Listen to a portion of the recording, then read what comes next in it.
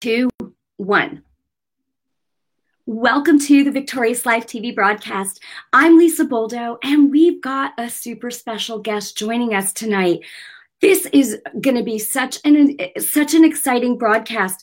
My guest, Dave Moore, is the author of the book, The Father's Love. And this is a story about how his college-aged son went missing. Dave had no answers. He was desperate, and how he found his faith in God. So, Dave, thank you so much for being with us on the broadcast tonight. What an honor. Well, it's great to be here, and I appreciate your asking me to be here. I love telling the story.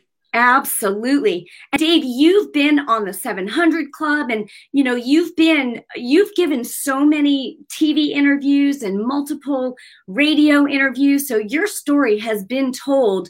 My goodness, you've been sharing it kind of all around the world, if you will, right? So yes, again, and I just want to say, I read your story. I read the book, and I felt like I was right there with you in the trenches. I had every emotion going on that you could think of. It was like a roller coaster, really. And so we've got a lot to share. So again, it's an honor to have you with us. Thank you so much. Thank you to you and your wife, Dorinda.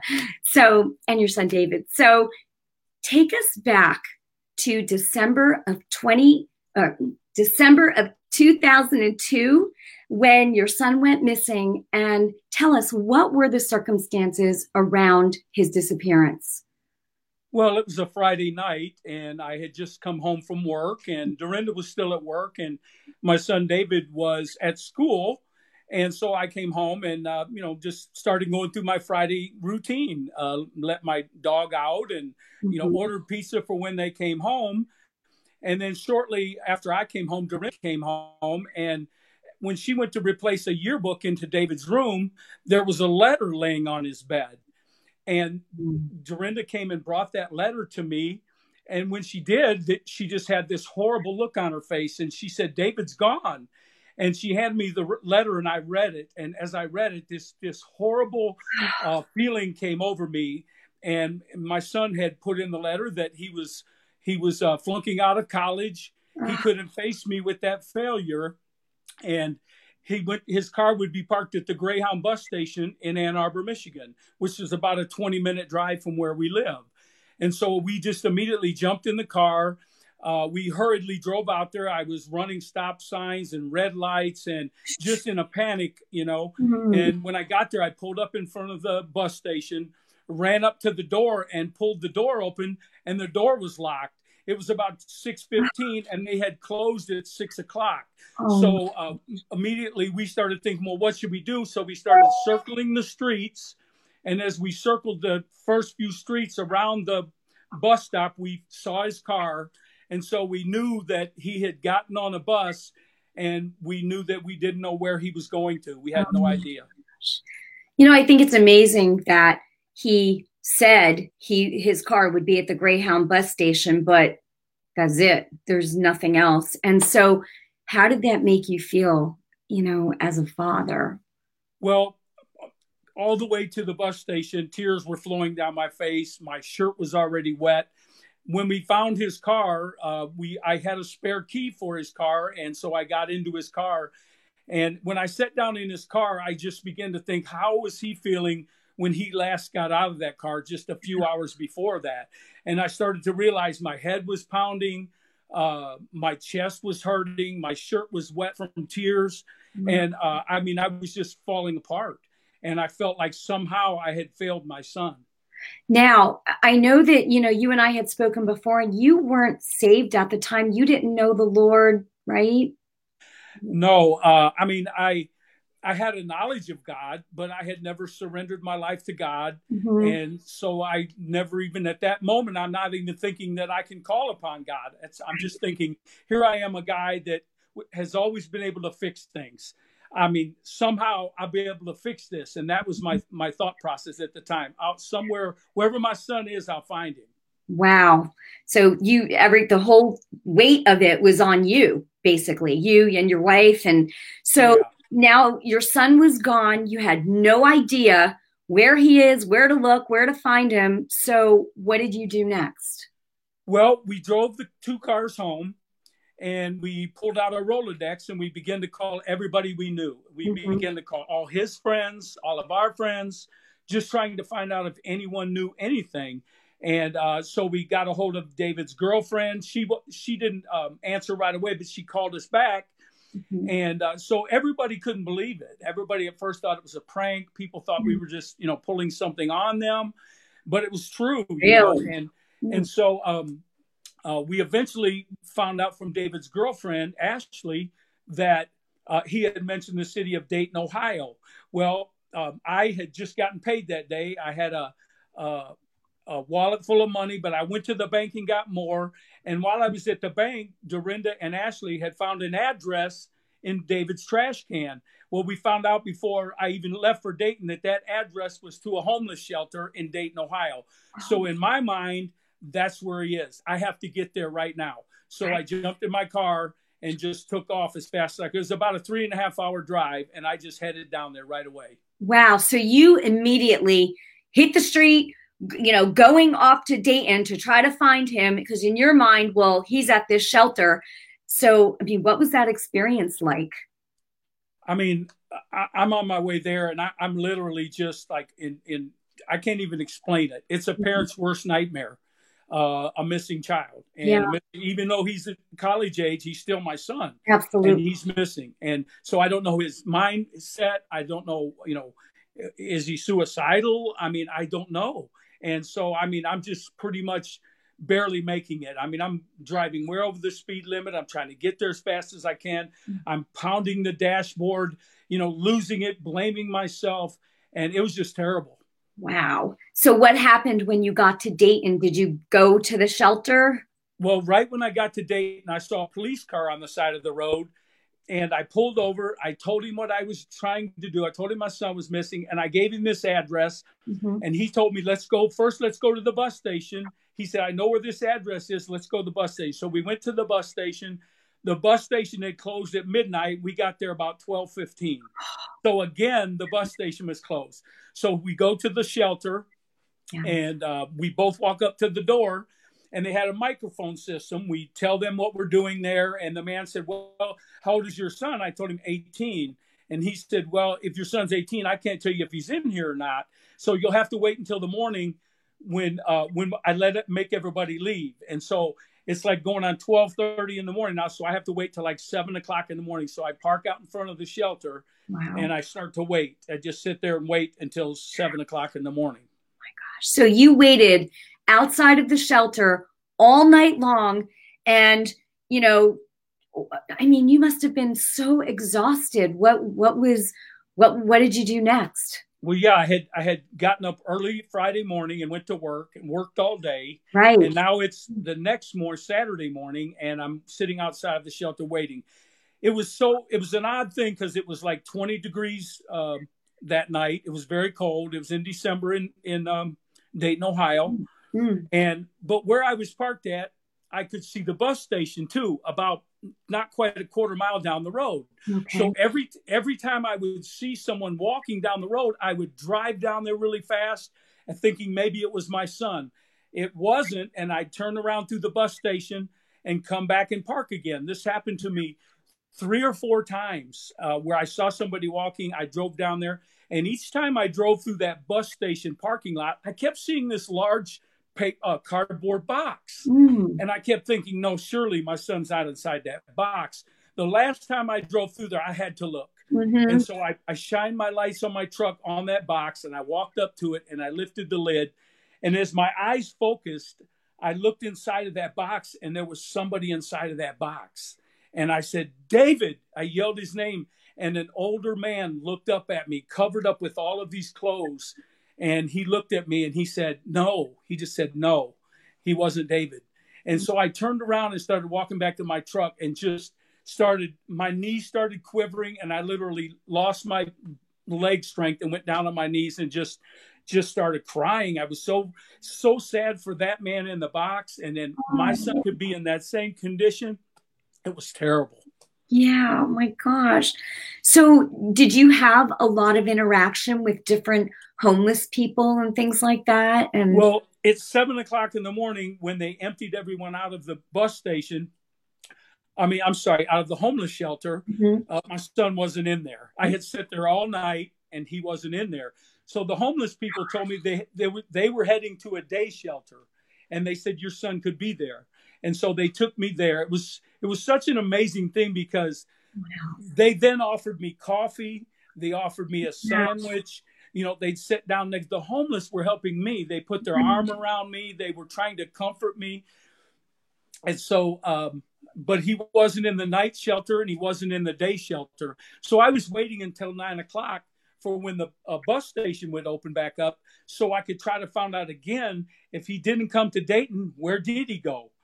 And so then at 9 o'clock in the morning, I went to the bus station and I talked to one of the people there, and I found out for the first time that his bus ticket purchased in Ann Arbor was to Atlanta, Georgia. Wow. And I had sat in Dayton overnight for 8 hours, and now I'm 8 hours from Atlanta, and that's where his bus ticket went. So from Dayton to cross country to Atlanta. And I mean, God was really protecting you because you also had a situation that was pretty dangerous. Tell us about that too. Well, when I was in Atlanta, I had that big wad of money. I told you I went and got extra money. I'd gotten paid that day. So as I got to Atlanta, Dorinda found out for me, my wife Dorinda found out what bus station his ticket went to.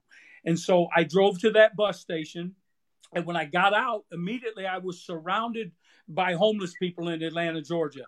Now, these homeless people weren't as friendly as the ones in Dayton were. Right. And they were wondering, they started asking me what I was doing there. Well, kind of foolishly, I pulled out that wad of money. And I began handing money out to all of them. There was probably 15 of them. And I told them if they found my son, if they knew where my son was at, I would give them the rest of that money. And so I walked into the bus station and I began to talk to them there. Well, one of the homeless people, a young man, followed me in there. And he told me that if you'll come across the street with me, I'll tell you where your son's at. And I said, no, you tell me where he's at right now. And he said, no, you have to come across the street with me. Well, it was starting to sink in. You know, he wasn't up to any good here. And so I just really yelled at him. And I said, you either tell me now or you get out of here. Well, right then a police car pulled up at the bus station and he took off really fast. Wow. And so then I talked to the Atlanta police there, and I talked to the bus station there. And I got a big list of homeless shelters that covered all of Atlanta. And so that's where my next search began. I began searching all the homeless shelters in Atlanta. Wow. So much searching cross country but no results. So you finally came to a place where you were like, I've done every single thing possible that I know to do. What did you do? Who did you turn to? Well, you have to remember now, I'm searching in Atlanta, but Dorinda and Ashley are here in Michigan, and they're doing their part. Right. They ended up getting David's picture faxed to every police station from Michigan to Florida. We contacted John Walsh, who helps find missing children. Yes. They started, her father-in-law, my father-in-law is a national evangelist at that time. And he starts a prayer chain all the way across the country, which at that time in my life, I didn't even understand what a prayer chain was. Right. So there's these things going on behind the scenes that I don't know about. And so everybody's doing their part. So eventually, after searching the homeless shelters in Atlanta, I'm searching them. It's gone a whole nother day. I still haven't been able to find him. There's no clue. There's no clues in Michigan. There's no clues in Atlanta. And the Atlanta police are telling me, look, you need to go back to Michigan and file a missing police report.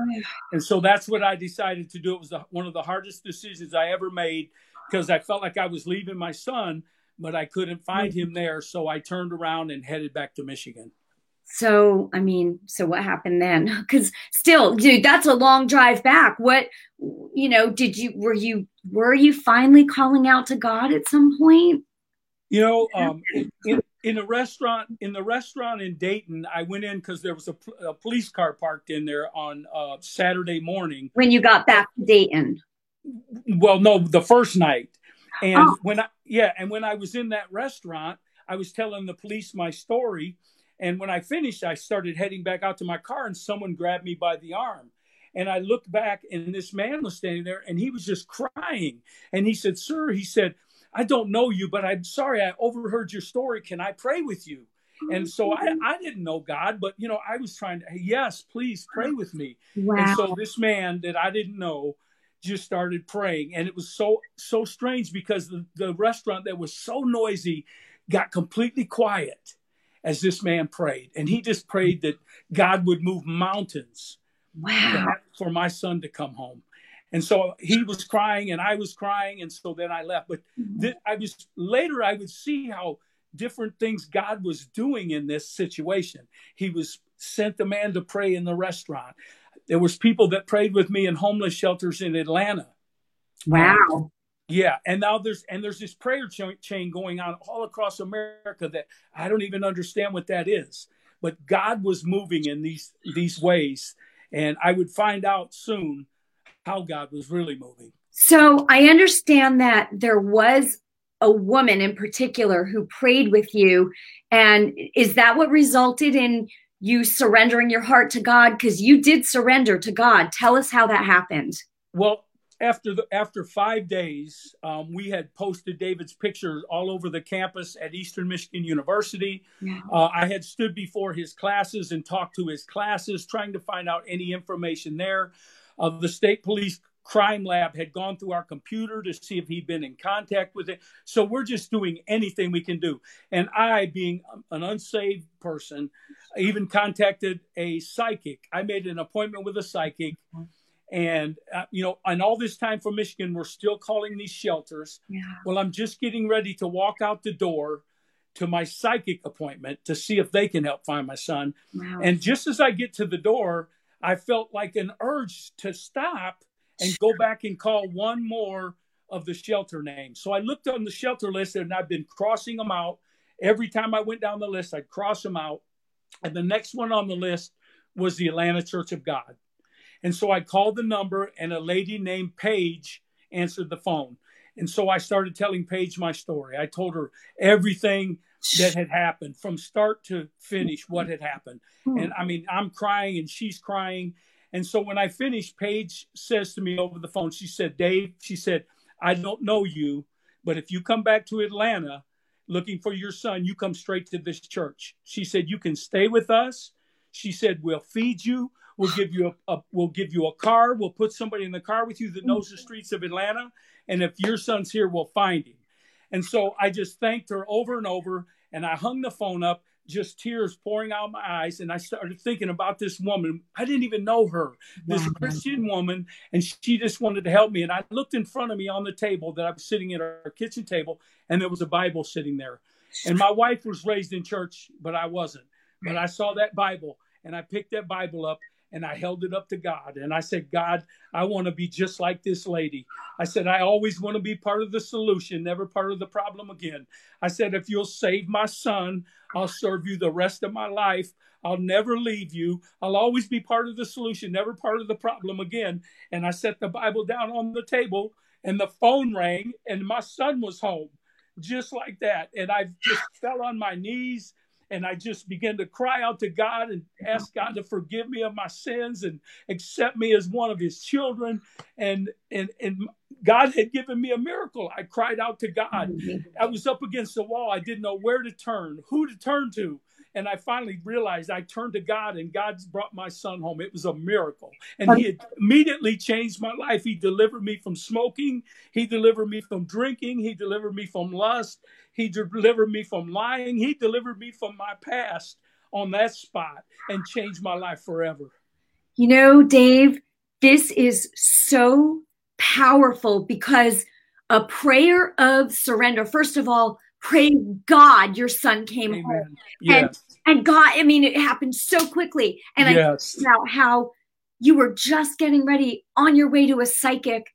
Yes. God stopped it because he sees the end from the beginning, and he saw what was about to happen. You were about to give your heart to him, and the intention of your heart was there. You know what I mean? Yes. You didn't know how to.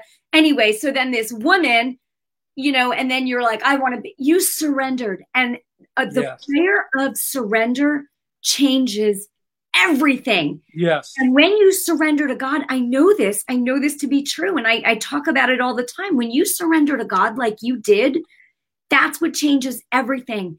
And the enemy, he's got he can't even use anything against you in that moment. Bam, God can work. Yes. It was awesome. So praise God. So now, okay.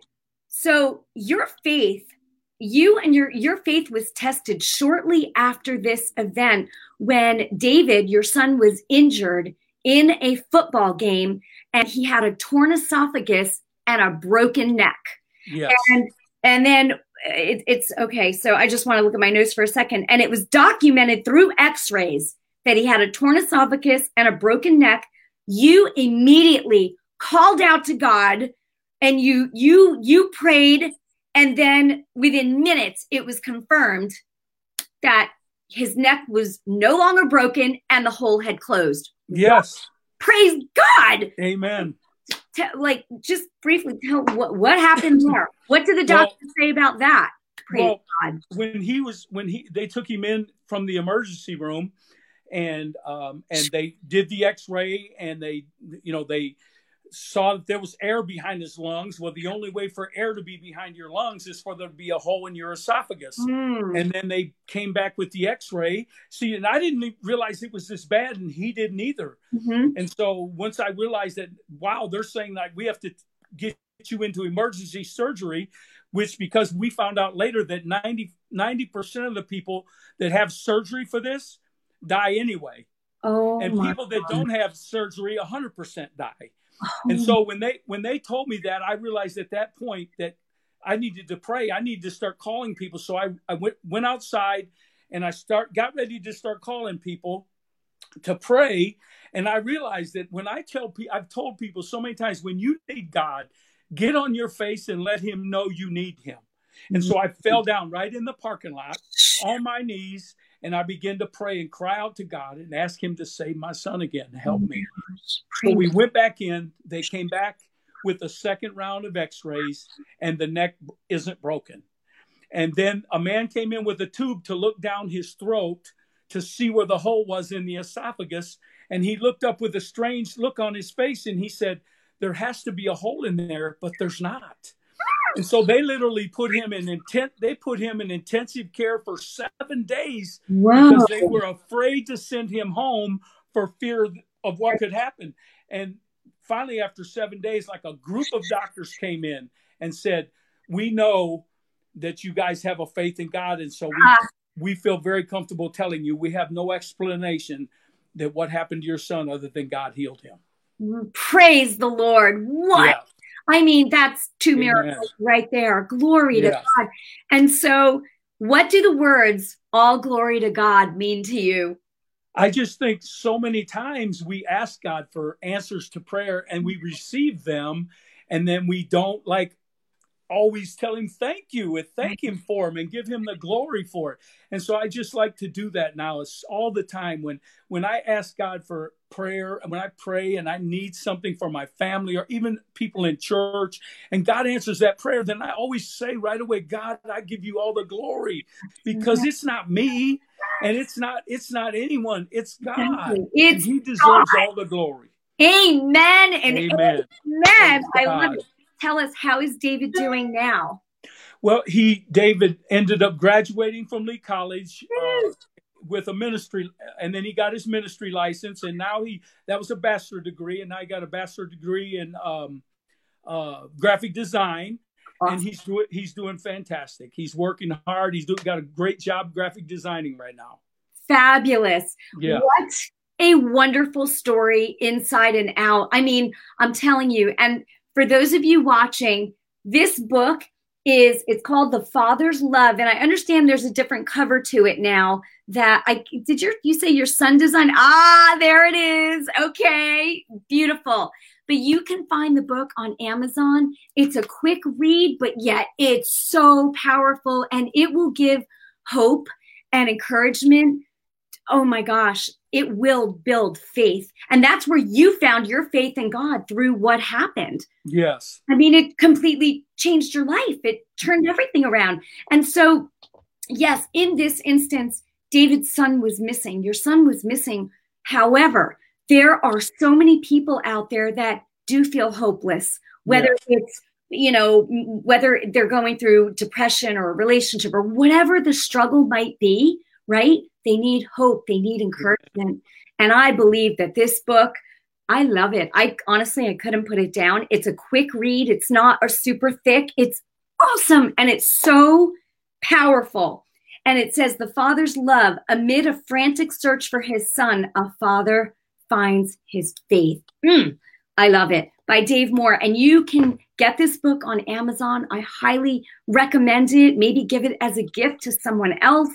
And definitely. And if you'd like to contact Dave Moore, you can reach him through Facebook. His Facebook profile, you can just type in Dave Moore. You'll see him. And feel free to reach out to Dave. And Dave, you pray with people. You are a mighty man of God. And you pray with sincerity. You have a pure heart. I know that about you. I see it. And your wife, Dorinda, I mean, I just met her briefly, and just you guys are just the real deal. And I just want to say thank you so much for being with us on the broadcast tonight. Your testimony is such a blessing. And just thank you so much for being our special guest. Yay. Well, it's great. I just love to tell the story. And I just like to say there's always hope with God. Always. I love that. Amen. A big, huge amen. Yeah. And so, and to you, who are watching the broadcast, be sure to share this broadcast on your social media. Let's advance God's kingdom together. Dave, again, I just want to say thank you so much. We're about out of time, but wow, so powerful. And I want to thank you for watching The Victorious Life. Feel free to reach out to Dave and Dorinda, just amazing people. And we love you and we bless you in Jesus' name. And thanks for watching The Victorious Life. And I'll see you again next time. Jesus is Lord. Yes. Yes. God bless you. All right. Good night, everybody.